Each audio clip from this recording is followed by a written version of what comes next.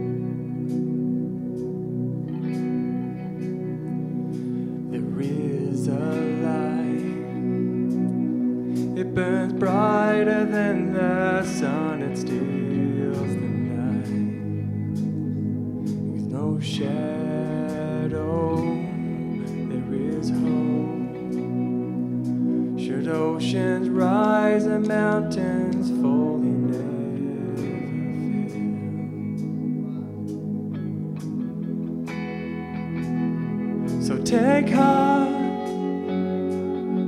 let his love lead us through the night.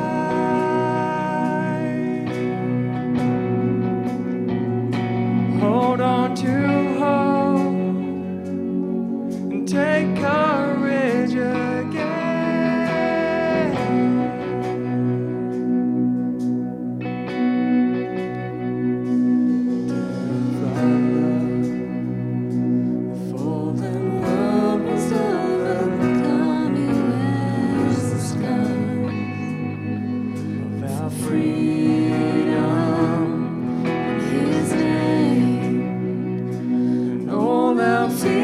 Swept away, he never fails.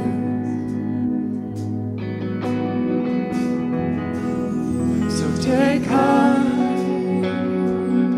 let his love love lead us through the night.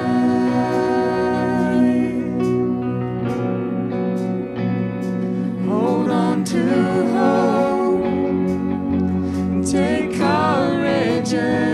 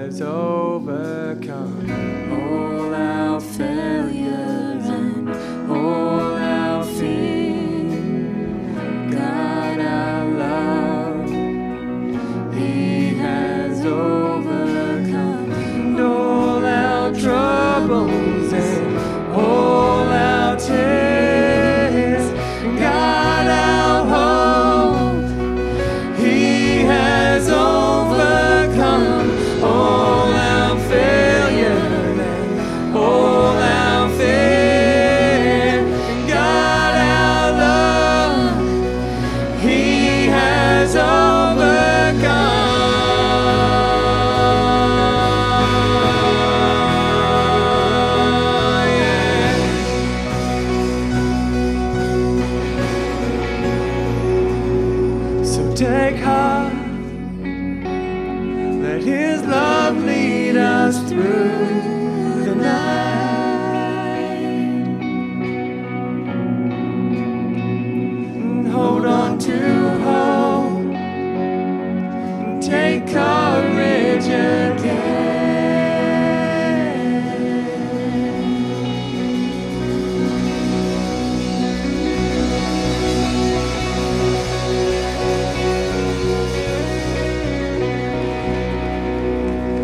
Thanks, guys.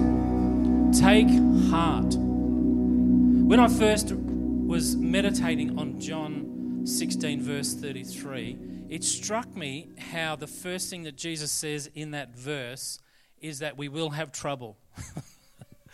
Anybody here ever had any trouble whatsoever? Come on, put your hand up. For those of you who don't put your hand up, can you come and pray for me afterwards? Because I think we've all had trouble of some kind. And when you think of that, I often, when I read verses like that, I have this sort of smile on my face because I see a little bit of comedy in the Bible, as in we like all the very positive and energetic and victorious stuff, but the stuff where God might actually say, there's some suffering or there's going to be some difficulty. In fact, the word that's used there in that original language has the idea of being sifted or threshed out. And so we sort of avoid those statements or those verses. And when God says, through Jesus, He said to us, we're going to have trouble. I mean, who wants to claim that verse? Anybody wants to claim that verse today? Good on you, Dan. I appreciate that. I want to tell you just a couple of things today about this theme of taking heart, resurrecting hope in your own spirit, in your own life, in your own soul, because hope deflates so quickly. I think it often gets strangled out of us. Now, let me say a couple of things about hope in the Bible overall. So go to that next slide. Thanks, Dale. The first thing is, the Bible equates being without God is being without hope. There are a number of verses that actually teach that. And so, not in a sense where we use this against those who don't share our faith. This is not the tone, and it's certainly not my heart attitude this morning. This is not about those who don't believe in Jesus or people that we want to come to faith. This is really about us now. We're in faith, in a relationship with God. We understand now, looking back, before we knew God, we didn't have any real hope. And that's because hope, real hope, It's not wishful thinking. We use the word hope in a glib sense. Very, very regularly we'll use it like, I hope it doesn't rain, hope it doesn't get too hot. I hope Essendon won yesterday against Fremantle and they didn't. I'll see that hand, Peter. You know, we use this word hope all the time, but it's really about our wish regarding a particular circumstance. But in biblical terms, from God's position, hope is not circumstantial. And so if you don't know God, if you don't have a relationship with God, if you don't know who this Jesus is, then actually you don't have hope. You don't have real hope. You can wish all you like, but hope comes from God. So a couple of the verses, I've got the references there. A couple of verses. Listen to this. Job, who of course did a lot of suffering, he says it this way: godless people, or those who don't know God, so again, not in the geography sense, but those who don't know God, they have no hope. Their hope evaporates or it's blown around. He uses an example of reeds or flowers and grass that get pushed around with the wind. And without God, that's what your hope is like. It actually evaporates, dissipates, and gets, every time something new happens, it's unexpected and difficult, what happens is your hope gets pushed over. You don't really have a foundation. There's nothing to hold it up. In Ephesians chapter 2, verse 12, Paul, again talking to a bunch of believers who are following Jesus at Ephesus, says to them, you were once without God and without hope in this world. So to be without God is to be without hope in this world. I think a human strategy, our natural strategy about hope, is probably more about making progress. It's about trying to get better, learn more, have more knowledge, improve our systems, educate people. We think that self-improvement as a species or as a race, a collective race on the planet, will actually give us more hope. It's like this assumption that we've been taught that sits in our heart, that if we can just know more, do things better, then things will get better naturally. We think that's what hope is. That's like a human strategy for hope. But I think that's very limited. It's actually based on our ability to do or have control over our circumstances. And yet God's strategy is quite different. God's strategy to bring hope into our lives, and not only to initially bring it when you get to know Jesus, but for you to maintain hope. So think of the words of Jesus. Take heart. You've got to take it. You've got to do something. You've got to hang on to it because hope evaporates. So God's strategy, not just to initially give us hope, but to actually help us maintain it as we struggle through life's difficult moments, is that He sent Jesus into the world to live a life that would demonstrate who God is, resurrected Him from the dead, and now He lives in us through the power of His Holy Spirit. God's strategy for hope was a resurrected Saviour, and the Holy Spirit that is with us all the time, whether you are having a good day or the most horrid day in your whole life. If you know Jesus, the Holy Spirit is with you every single moment. That's God's strategy. God's strategy is not to self-improve us. God's strategy was to send us a Saviour who enables us to navigate life and difficult times. That's God's strategy. So 1 Timothy 4:7, I've also got the reference on the screen there. It says this: those of us who've put our hope in the living God is the Saviour of all people, but especially for those of us who believe. See, the word hope in its rudimentary sense just means trust. It's where do you put your trust? Is your trust in your own ability? Is your trust in self-improvement? Or, if you could study more, get a better job, earn more, live in a better neighbourhood, with people who give you trouble, can you get rid of them out of your life? But God's strategy was to actually say, no, it's not, you're not escaping living in this world. But what I'm going to do, I'm going to shore you up. I'm going to send you a Saviour, and you're going to be filled with the Holy Spirit, and that will guide you, that will strengthen you, that will minister life to you, that will speak to you. That's God's strategy for hope. So if you don't know God, you don't know hope. You can't have hope without God, is what the Bible teaches. Here's the second thing, the next slide, thanks Dale. You can't live without hope. Now, we sort of know this, I think, intuitively. We know we can't live without hope. Because at times, I thought about telling some of my challenges, but I think if I stood anyone up in this room this morning, we could all tell our stories of utter hopelessness, where we didn't even know what we couldn't, or it's almost like we couldn't even take another breath. It's like we're overwhelmed. You think of all the stresses of life. Sometimes you get accused of things that you haven't done. Sometimes we do things that we shouldn't have done. Sometimes we carry guilt or shame. Sometimes we get sick unexpectedly. I've suffered incredible in terms of unexpected loss, the death of somebody. And you could stand up and tell your stories. But what the key is here is to know that in the midst of it, life with God includes hope. That's what it is. The fact that we come together on a Sunday morning is one of the reasons is to take heart together. You can't take heart on your own. You need other people to strengthen and encourage, support, pray, lift you up. That's why God puts us in a family. The biblical word is church, the ecclesia or the gathering, the collective is really a better translation of church. It's the gathering. It's those people who follow Jesus get together. And one of the things that we're doing right now as we worshipped, as Charles led us through that Bible verse in 1 Peter 3 about living hope, is we were taking heart. The problem is, that from my experience, the problem is when you're in pain, so whether it's physical pain, psychological pain, you know what we do? We isolate ourselves. We withdraw.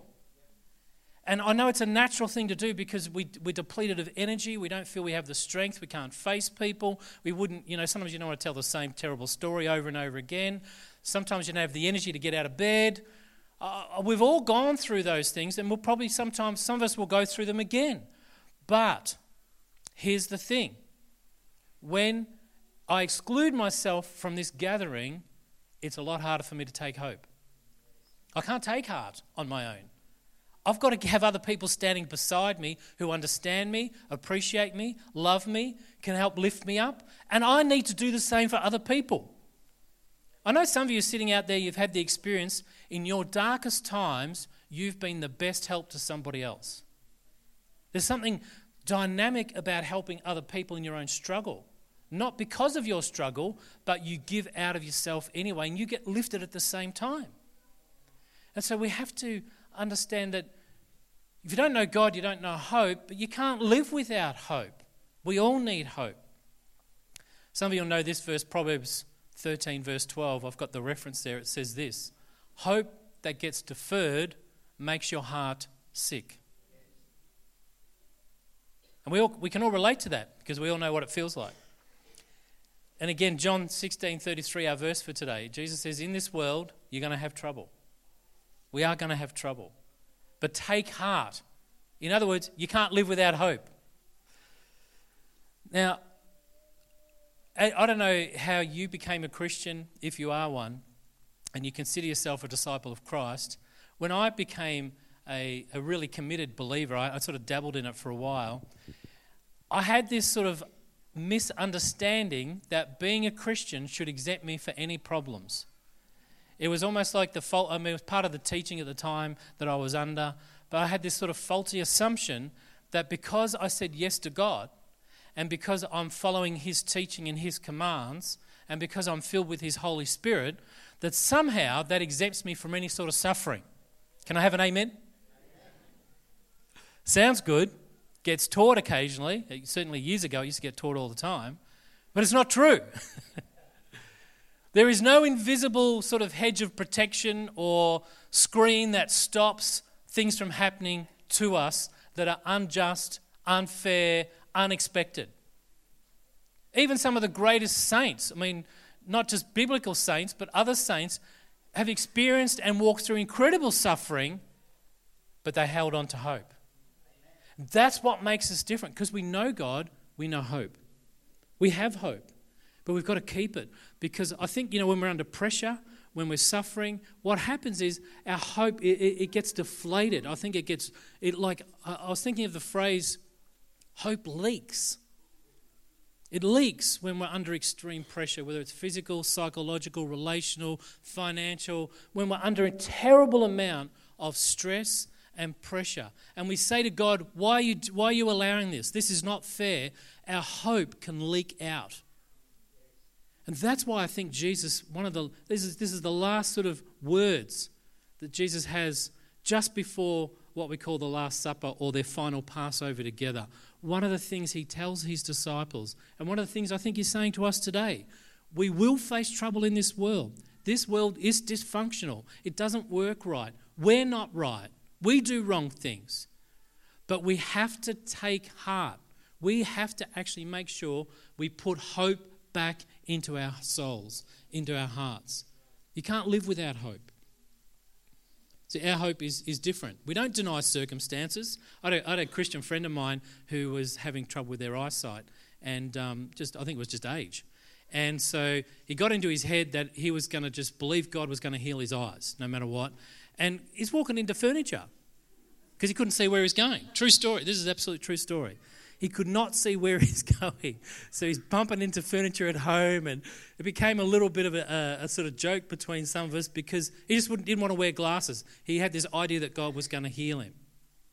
Now, there are moments where God speaks to you and he will heal you, but there are moments where God says, no, I'm actually going to walk through this with you. That's my experience. So my victory is not escaping. Christianity is not an escapist religion. We're not trying to, meditate ourselves into a nirvana.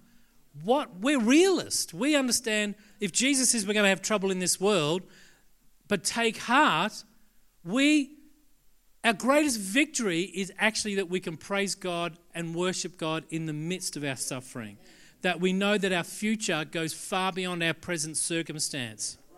My current trouble does not limit who I am and who my God is. But if you don't take heart, you think it does. That's what happens. Now, I want to, some of you know Judd, so Judd, I'll come down, I think. I asked Judd before, come up here, Judd. So some of you know Judd, you saw him playing in the worship team before, and some of you know his wife has been quite sick. So maybe just quickly tell people what happened, and then tell them what happened on Good Friday. Done. Yeah, a couple of weeks ago, as some of you would know, Mel went from being healthy to being incredibly sick and in hospital within a 24-hour period. The doctors then diagnosed that she had a brain tumour in her cerebellum that was causing all the issues. Very rare for adults to get a brain tumour or any kind of growth or lesion in that part of the brain.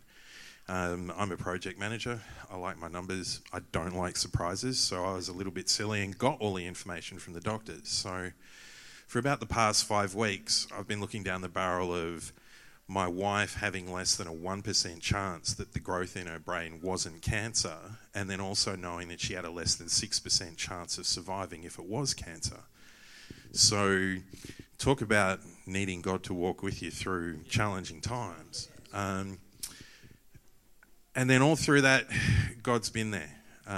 The weird peace has been really, really overpowering. The stress is still there, but the peace is there.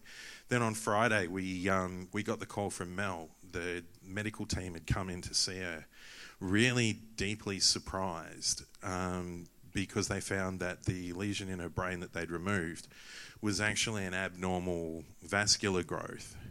Now, she's got a team of about 4 or 5 doctors working on her and looking after her. They've probably got close to 200 years experience between them all. Not one of them had ever seen anything like this because it's so rare. So from where we stand, this is a miracle. And this is the miracle that I've been praying for weeks, that it would not be cancer, and we got it. So she's still got to recover, but let me tell you, God's good. So Judd, actually, Charles, why don't you come up here? We're going to pray for Mel, for you, and for the girls. Why don't you come up Where's your sister? On lights. You can come all the way up, Paige. No, that's right. Now, you know, he's taken heart. In fact, I was praying for you guys, and the Lord gave me the verse out of Romans 8, where it actually says that the same Spirit that rose Christ from the dead lives in you. And that quickens us. That actually brings us life when we think we're facing death. But it's a word of encouragement, Judd, for you, I think in particular. I mean, obviously for Mel, but that you have actually experienced the resurrection power of the Spirit through this process. And it's impacted everyone else in your family. I know your mum and dad are here as well. But I'm going to ask you can you pray for them, Charles? Let's pray. Dear Heavenly Father, I just thank you, Lord, for a house that was determined to trust in you. Yes, Lord, I thank you that despite the percentages, the statistics, the prognoses, Lord God, you are higher. Yeah. And we stand here today recognizing and thanking you for your healing and restoring power. Lord, I pray for Judd and Mel and Charlie and Paige, Lord.